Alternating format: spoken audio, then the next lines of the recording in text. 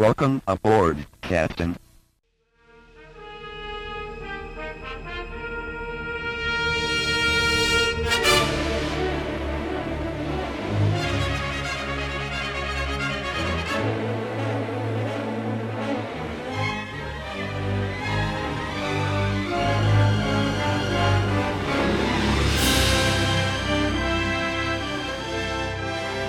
Welcome again to the Wrath of Khan Minute, the podcast where we talk about Star Trek II, The Wrath of Khan, 1 minute at a time. I am David Stoker.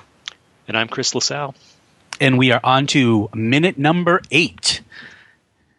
8 starts with Saavik saying, because, or I should say she's whining because more than she says it, and then it ends with Kirk saying, and you with it. And you with what?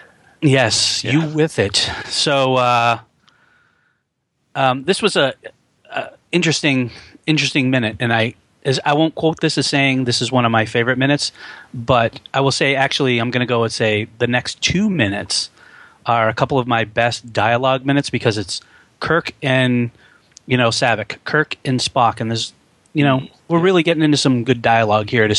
I've been saying this like every minute. It's like foreshadowing later with great. I feel like this movie is just filled with great dialogue. Yeah, I agree. I think a couple of things, because I thought the same thing too, is that we're right out of the gate, we're establishing Kirk and Saavik's relationship through a good chunk of the movie. Right. Yes. And of course, Spock and Kirk. It's always great to just any kind of interactions they have together. Is their friendship is such a huge part of the Star Trek universe. It's just always good to see them interact. Whether you always wonder, right? Are we ever going to see emotion from Spock? Because we know they love each other as brothers and all that stuff. But it's always fun to watch. No, I agree. I'm definitely with that. And talking about, like you had mentioned, we see Saavik's and Kirk's relationship, and we definitely get that, like right out of the gate. She's sort of whining and going, because there's no way to win here, and he sort of is like, it's as much as we learn as much from death as we do from life. So this is a learning moment for you, and you sort of have to deal with it. Right. We sort of, and I think this is great dialogue that's precursor to more great dialogue. Agreed. I think that those 2 lines. I mean, you just mentioned one of them. Those 2 lines. Kirk.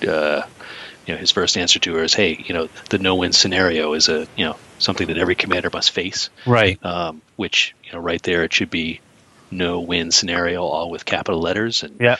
I mean, we're going to hear that more than once in this film, and I think it's we're gonna find out it's part of the theme of the movie. So I think that's pretty telling. It's the first time we're hearing it. We should count how many no-win scenarios there are. So that's one. There's one. And then the other line that he gives her is how we deal with death is at least as important as how we deal with life. With life, right? I think that's like such a. I mean, it's not. Star Trek, right? But it's pretty profound, right? I think, and it's. I think there's also more of that in this film. There's kind of these heavy moments, and not that this is like a heavy downer moment, right here. It's like, oh, that really. It's giving me something to think about. Which I know he throws back at her, right? It's like, well, now he has something new to think about, which is. Again, I wanted to bring it up. I think in the last minute, because there was the humor in Wrath of Khan, I think is perfect. Yes, they push all the characters just a little bit into these kind of funny moments without going too far. At least in my opinion, without going too far and being just ridiculous over the top. Which we I think we see in later movies where they attempt to be too funny, too ridiculous, and it becomes, the product of part of a bad movie. Yeah, which I don't understand why they, You can have humor in a movie, a sci-fi like this, and you could still have serious moments. You don't have to go so over the top that it's ridiculous. Right. Yeah. So anyway, that just when I get something new to think about, carry on, and he just walks away. Right. Go ahead. The one thing I was thinking about is we'll talk more about Saavik in the next minute as well. The one thing that I that's we sort of mentioned in a previous minute was her sort of saying, sort of showing a little bit of emotion, saying damn. It's like she's a Vulcan. She's and we brought up some elements of why she may say that, but again, I think a little bit of her emotion is coming out where she's like, Admiral, as I indicated, Admiral, that thought had not occurred. There's such an underlying sort of just a touch of attitude there, there is a touch of emotion there, sort of like, she's a child who's just been scolded and responding to the parent saying, yeah, I know, Dad. And it just furthers her excellent. Kirstie Alley was fantastic in this movie, and I think this again shows how well she played this character. Yeah, you're absolutely right. I think she is bristling, right? Yes, you can tell she's fuming. Yeah, she's fuming underneath, and she just is biting her tongue and just thought had not occurred to me. I said that. And as I indicated, right. She's still staying sort of in that Vulcan, but you can see the anger. You can see that there's something below the surface. Yep. Well, while we're just focused on Saavik before we move on, I could be wrong, but I need you to probably maybe check me on this. Is she only wearing one earring? Oh, you know what? I hadn't even. That's I can't really tell because half her face is in shadow. All right, so let's keep an eye out for that because I'm like, oh, is that a Vulcan style? It definitely could be. Or is it because this was made in the 80s and that's just someone wasn't paying attention? Yeah, you know what? Now that I'm sort of having the minute on loop here, I do see the one earring and maybe not another. Maybe it's just the way the lighting is and we can't really see it. Maybe it's reflecting. I don't know, but we'll have to keep an eye on that. That's it's the details, Yes, it's the details. It's Rathacon Minute. Which leads me to one of my favorite details of this minute: the exit sign. Oh, the exit sign. Yep. Are you kidding me that they have that exit sign in that time period? Come on. It's like it's a classic.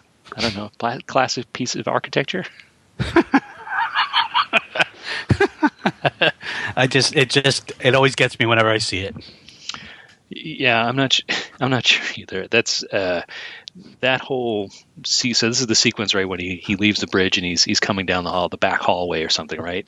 Yes. And, yeah, you see the exit sign, and then looking at the hallway and all the kind of decorations on the walls, and to me, this would totally be on Star Trek: The Ride at Disney. Yes. Right? Yes. That would be the hallway you're looping through. Yes, that sign fits like, don't, people with heart conditions should not enter the Enterprise. Right. So I'm gonna put this one out here for for homework for you, for me, and for our listeners. Okay. That sign. So Ray, we're looking at the. I guess we should probably. I don't know if we've actually said this, so let me back up a second. So we are the Rathacon Minute. We're reviewing the theatrical release of Wrath of Khan. So there's multiple versions. There's the director's cut. I think you said there was a So there's there's the original cut, what they call the director's edition, which we will go into later when we get to those moments. And then there was this ABC TV movie cut, which apparently some of these scenes they shot from different angles, and they use those different angles in the ABC TV movie. I've not found a reason why they use these alternate angles. It's basically the same dialogue. It is just different positioning of the characters. Okay. Not sure why. All right. That is weird. So the homework. Anyway, so the homework. So I'm reading this sign. It says, the use of this facility with authorized supervision only.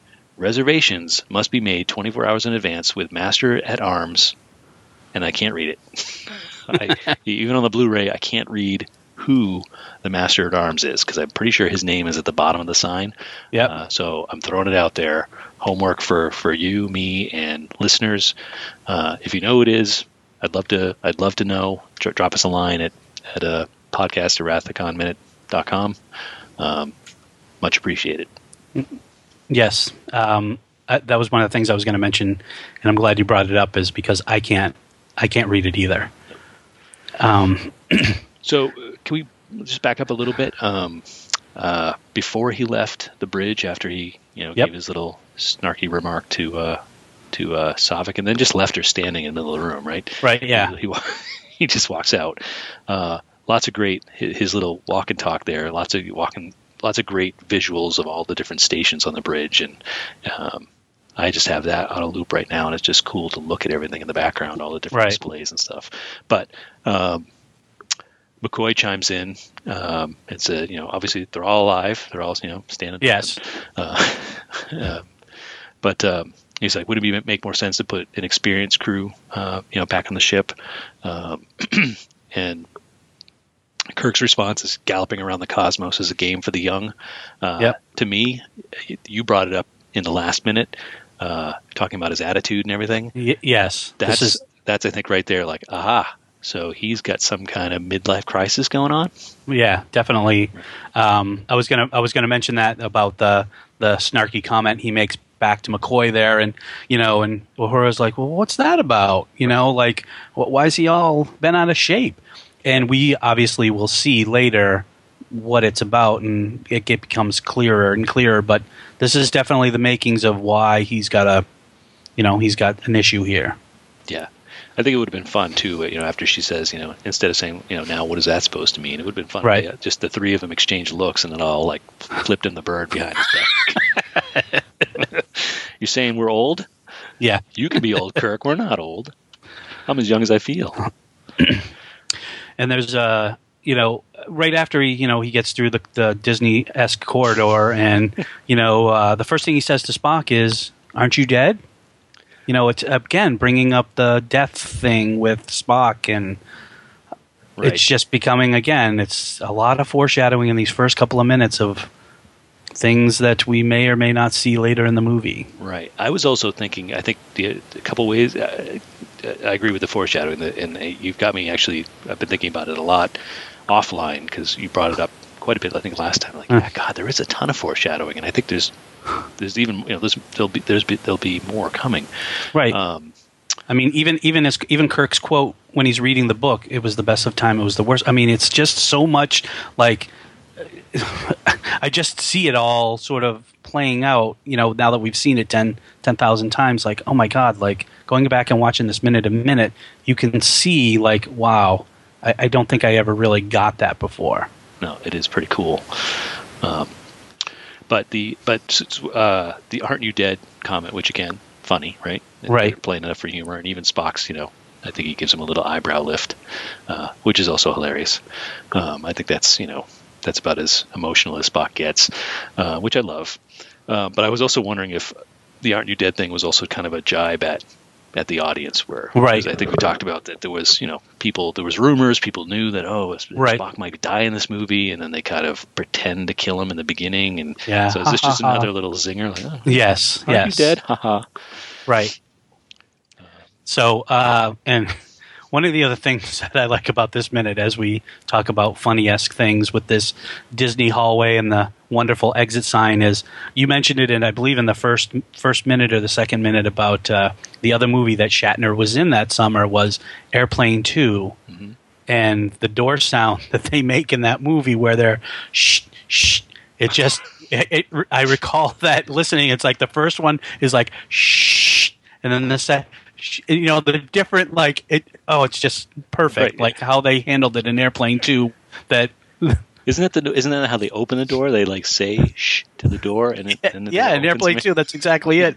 And this is a minute that perfectly exposes why they did that, was because of this minute probably right here, where the door sort of shh, and then it closed shh. That's awesome. I have to go into one minutia, and then two, I have to nerd out. So the minutia piece was the Spock's reaction to "Aren't you dead?" The kind of the camera angle flips to Spock, and on the wall next to him is some funky decorations that look like, I don't know, I think my grandmother had it in her house when I was a kid. Just this random, it looks like stars, right? But it's kitschy. And it's Yeah. kind of like, why is this, wherever they are, lobby, why is it decorated? This is a training facility at Starfleet. Why is it decorated like my grandmother's house? Maybe not to be so stale. I guess just to warm it up, I guess. Yeah. It's You see a couple plants there in the background. Yeah. Make it a little nice. I guess so. Anyway, so here's my nerdery. So the door is closed, and there's a label on the door, the Mark IV simulator. Yeah. But it says the Mark IV simulator Enterprise class. Now, I'm sure, and I did have to go double check this because I will admit I'm a nerd and I love this stuff, but I know that the Enterprise is a Constitution class ship. Yep. So the first thing that jumped to me, like, wait a minute, an Enterprise? I've never heard of an Enterprise class, so I went and looked it up, and there isn't. There is not an. So this is a mistake. Is it a mistake, or are they just saying this is if you were commanding the Enterprise? Oh, you mean like the Enterprise? So this is Enterprise class 101. So you use this room? Is that what they're that's sort of what I was thinking. Like, this is clearly, as we talked about the beginning of the minute, several minutes ago, and we see the blob turn into the Enterprise, and then we realize, the chair, and we're on the Enterprise. We get it. So that's what I took it as, was saying, hey, this is the Enterprise. Maybe there is a Excelsior version, or there's another. I'm not going to. The Reliant version, or whatever other versions of the ships. We're testing your knowledge. Well, because we know that it's a Constitution class, and maybe there are specific ships they teach on, because maybe all Constitutions. I don't know the background enough of each ship, and I probably should. And as a fellow nerd in this stuff, I probably should know the difference between a lot of the ships. But maybe the Enterprise, being the flagship of the Federation, is probably one of the ships they teach. Right. Yeah. Oh, no, I'll give you that. That seems totally. I'll buy it. so it's not a gaffe. It's not a goof or a mistake on that movie's part. I'll give you that. So I'm in. You've sold me. Okay, I'm glad I sold you. So there's one thing that I wanted to say about Last Minute, and you had asked me the question after Kirk comes out, and there's the voice that comes down, and I said, they say blowers on. Yeah. So I still think it says blowers on, but I was looking at a transcription of the movie as I was looking up another quote from this minute, which does not appear in this transcription. They say that the voice says motors on. Motors? Yes. So go back and listen to it again, Last Minute, minute number 7, and see if you or our listeners out there, if they are saying blowers on or motors on. But I see that now, and I guess it's retreading, right? But your blowers on made total sense. I know. That's why I think maybe I'm believing it, because that's what I wanted. Hey, the smoke, the blowers are sucking the air. I don't know. And the reason why it made me think of that is because I went looking for what the voice says in this one, which I thought it said engineering cadets assemble on sea level. That's what I think they say. Okay. I think I agree. I didn't write down what I heard them say, but I thought it was pretty clear.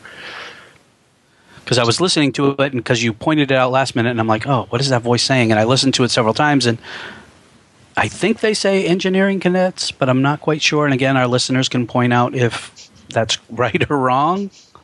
I'm sure they will. If we're getting stuff wrong, the internet's going to let us know. Of course they will. Yes. All right. So, speaking of letting us know, so in the we were goofing on the death scenes of when the Klingons attack and the ship blows up, and we sort of we're playing it up, and we know that they were not really dead, but listener Jim pointed out to us that we we may have sold it a little too much that we thought they were all dead, because he pointed out that it definitely to him looked a little fake. Yes, and I agreed. I think maybe we were. So Jim, we recognize what you thought was fake, and we agree with you. We were just sort of playing it up a little bit. Yeah, and I still think though that Sulu jumping out of the chair was fabulous. That is the best. Yep. All right. Well, now that we're going backwards in time to minute 7, do you have anything else about minute 8 that you wanted to talk about? I do not, and I apologize to our listeners for going backwards a little bit, but this is how things work, I guess. We go back, forward, talk about, hey, the movie's great. Let's talk about it all. It's probably going to happen again. So, yes. Anyway. All right. Well, I'm all set as well. So I guess with that, we can wrap it up. And we will be back on Friday. Friday, thank you. Checking my calendar again. We'll be back on Friday with minute 9. In the meantime, you can reach us all different places now. Drop us an email at podcast@wrathofconminute.com. Hit us on Twitter, WOK Minute on Twitter. And we're also on the Facebook. It's the Wrath of Con Minute podcast page at Facebook. And if you could check us out and drop us a like, that'd be great. And we'd also love to or ask you if you guys could please give us a review and rate us on iTunes. Help the show out. We'd really appreciate it. And I guess until then, we'll see you next time on the Wrath of Con Minute.